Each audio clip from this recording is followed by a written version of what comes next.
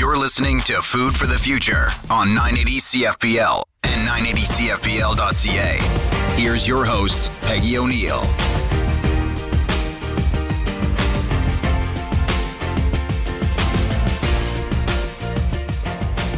I'm Peggy O'Neill, home economist and host of Food for the Future.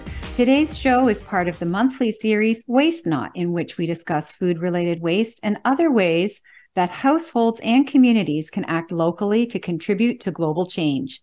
We'll be discussing planning healthy meals on a budget with Diane O'Shea, professional home economist and retired family studies teacher. Welcome, Diane. Thank you, Peggy. It's wonderful to have you here today. Diane, you're a professional home economist. What do you do?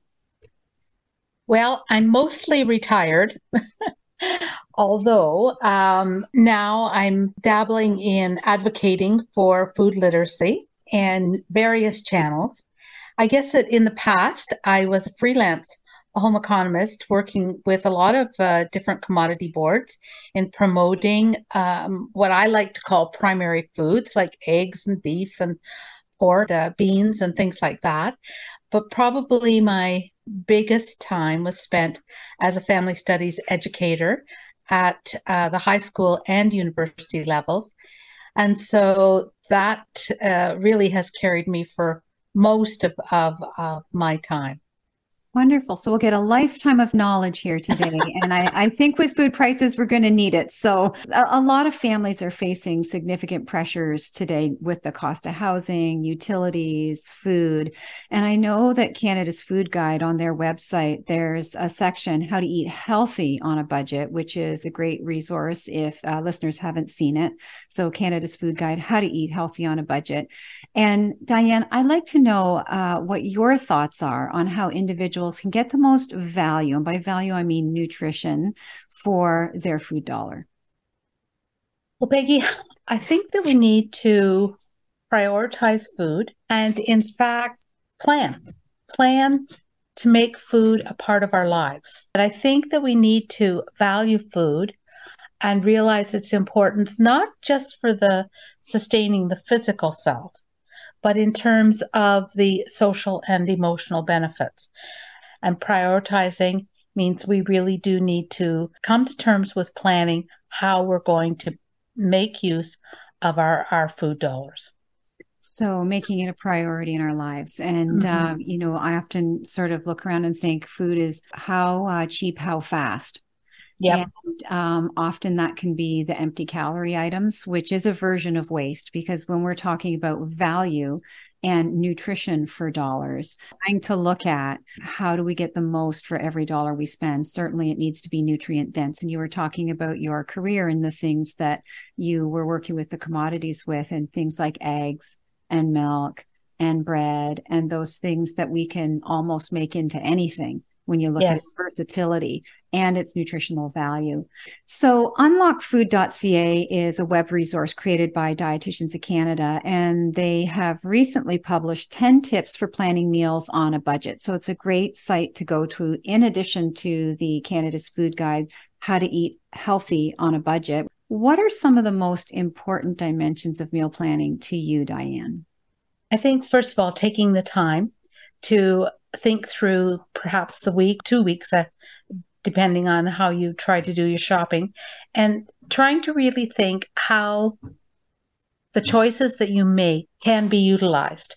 Mm-hmm. And one of the things that they talk about, and I think this is just an excellent idea, the idea of cooking a chicken, mm-hmm. having that for a meal, having the next day for sandwiches or for salad, and then taking those bones and fixing everything up in a soup.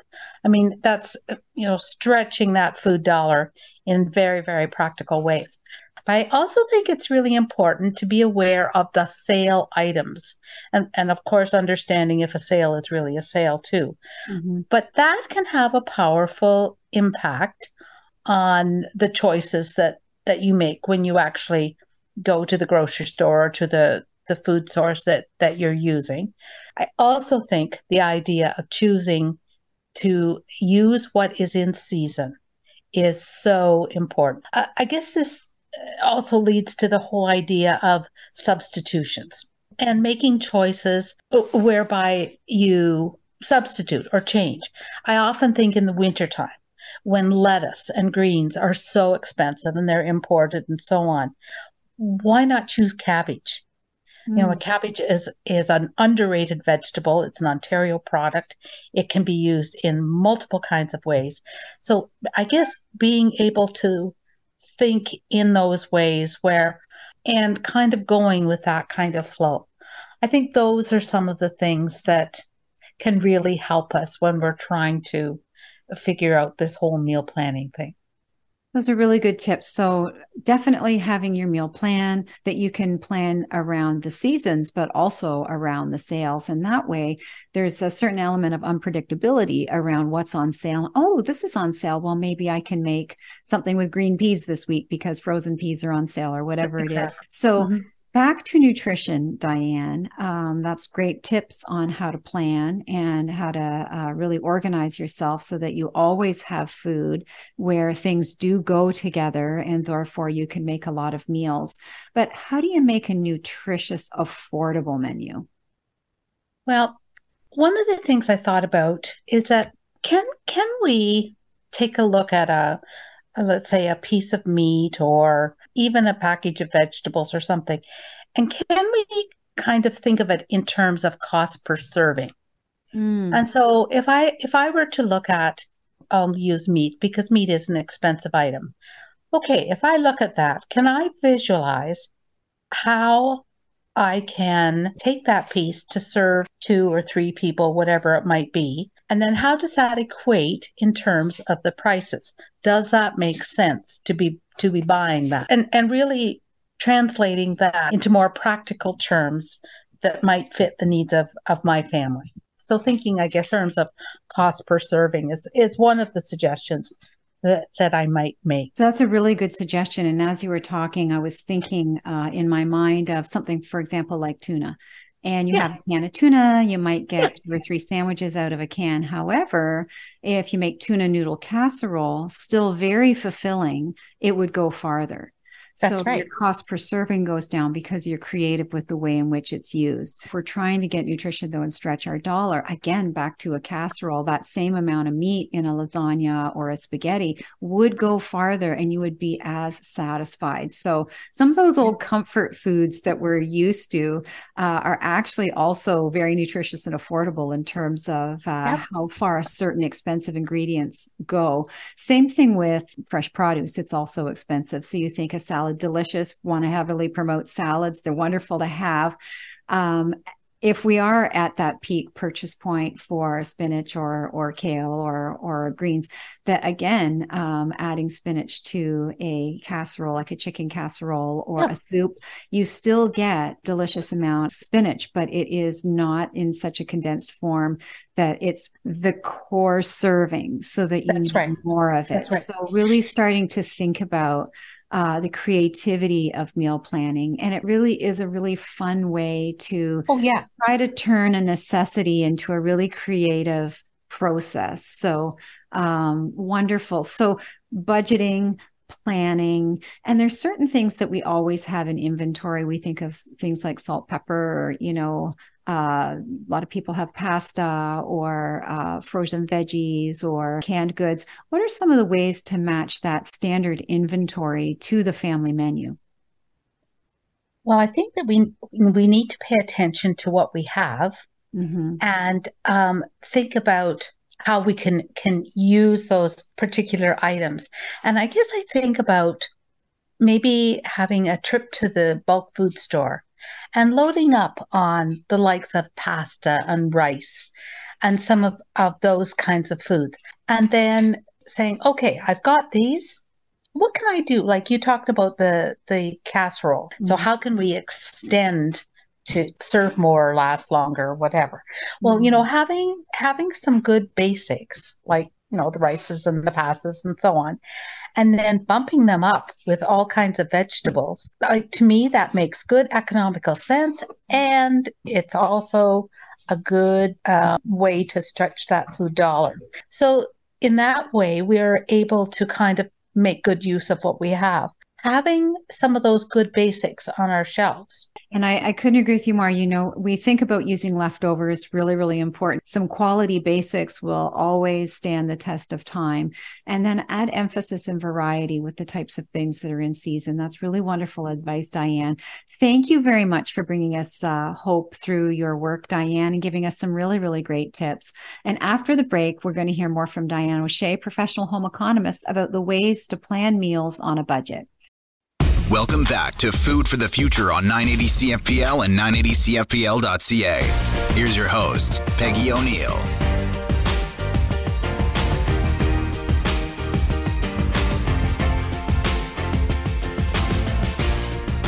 I'm Peggy O'Neill, home economist and host of Food for the Future. We're speaking with Diane O'Shea, professional home economist, about planning meals on a budget. Diane, we're almost into asparagus season, then strawberries, and off we go. It's the beginning of a new season. And we've talked about weekly meal planning, using your inventory, thinking about cost per serving. How do our seasons fit into this? Well, I happen to think that eating by season is so important, because it's that freshness, it's that quality, the fact that the food has likely not traveled hundreds or thousands of miles, whatever it might be, supporting local economy. There's just so many benefits from, and again, I think it comes back to being a mindset that, okay, when asparagus season is on, yes, we will enjoy asparagus in many different ways. If we have asparagus left over, it's going to go in the freezer. The same with the strawberries. And then as we move along into the other kinds of vegetables and fruits and so on, and enjoying those foods when they are in season. And I think, when it gets into the latter part of the fall, and into the winter, maybe it does become a little bit more challenging. But, the root vegetables are absolutely wonderful. And we do have such an array of root vegetables. And tossing them with a little bit of olive oil and some salt and pepper and roasting them in the oven brings out their natural sweetness and goodness.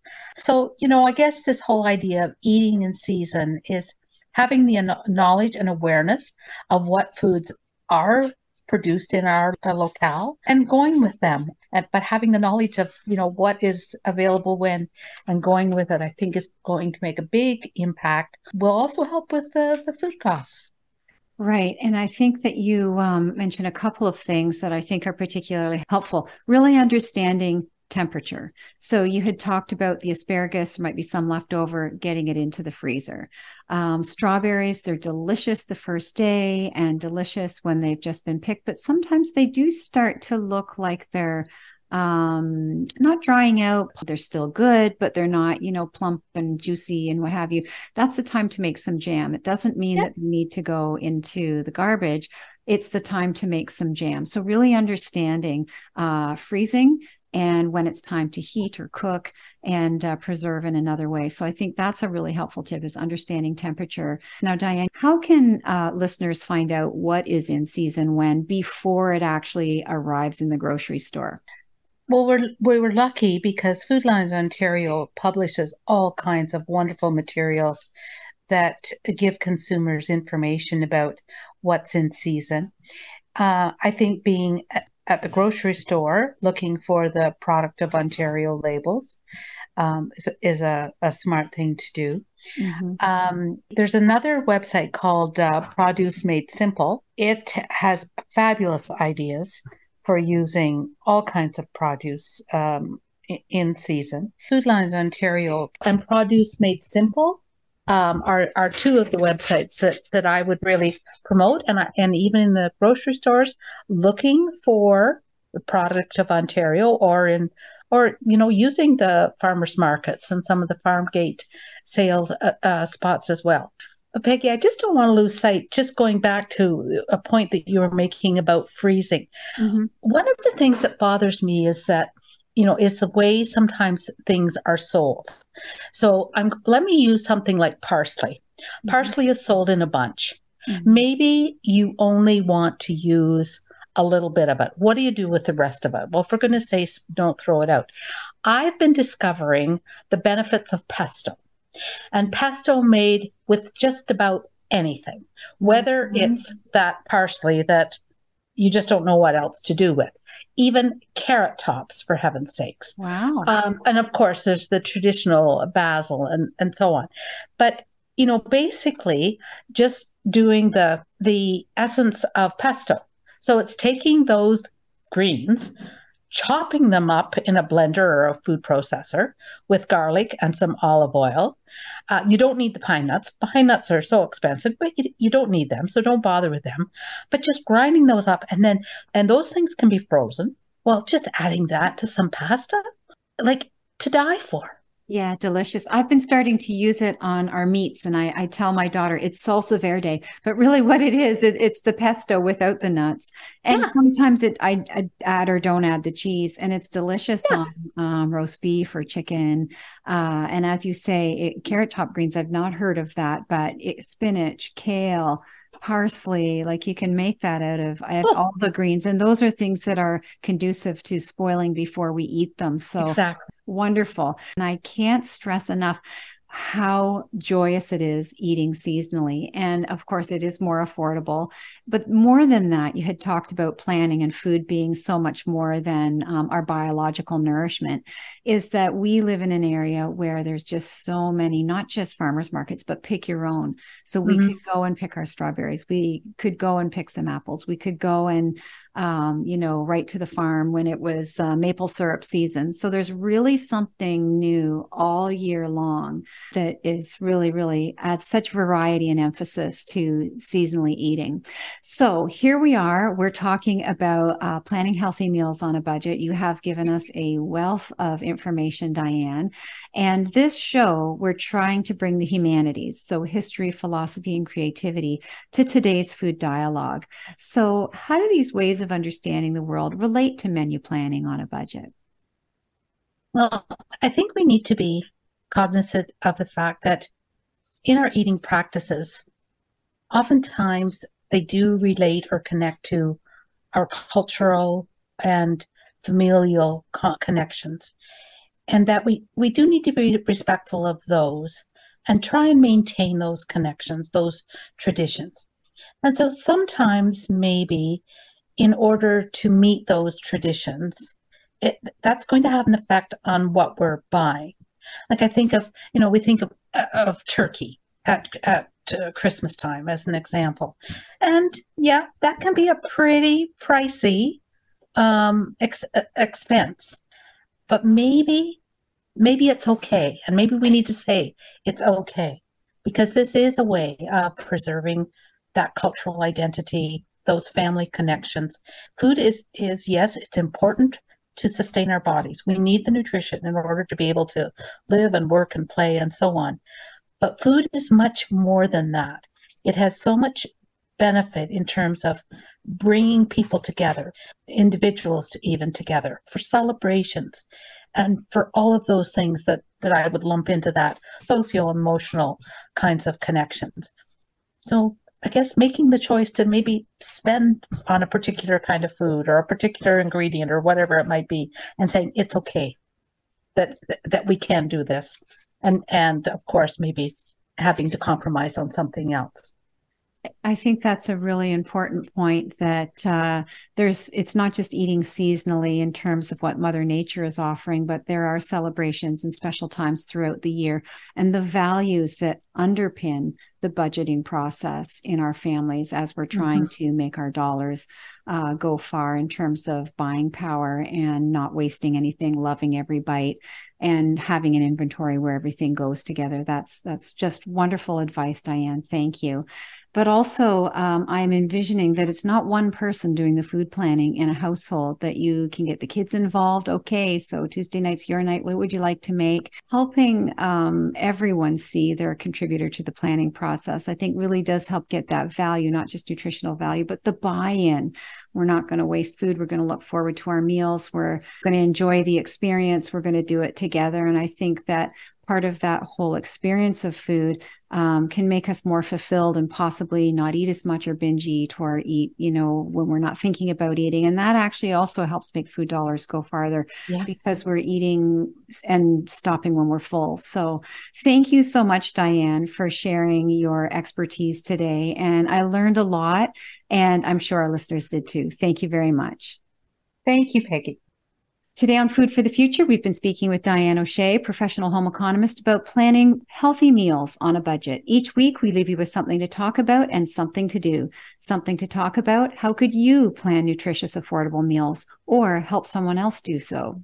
Something to do: search Canada's Food Guide and unlockfood.ca to discover ways to plan nutritious meals on a budget. Next week on the show, it's City Farming. We'll speak with Amy Turnbull, London Middlesex Master Gardener, about what's happening in home growing and safety in the garden. I'm your host, Peggy O'Neill, home economist, and you've been listening to the weekly show, Food for the Future. Thank you to our platinum level sponsors, Burnbrae Farms, Eggs for Life, and the Middlesex London Food Policy Council. Food for the Future with Peggy O'Neill airs every Saturday at 8:30 on 980 CFPL and 980CFPL.ca.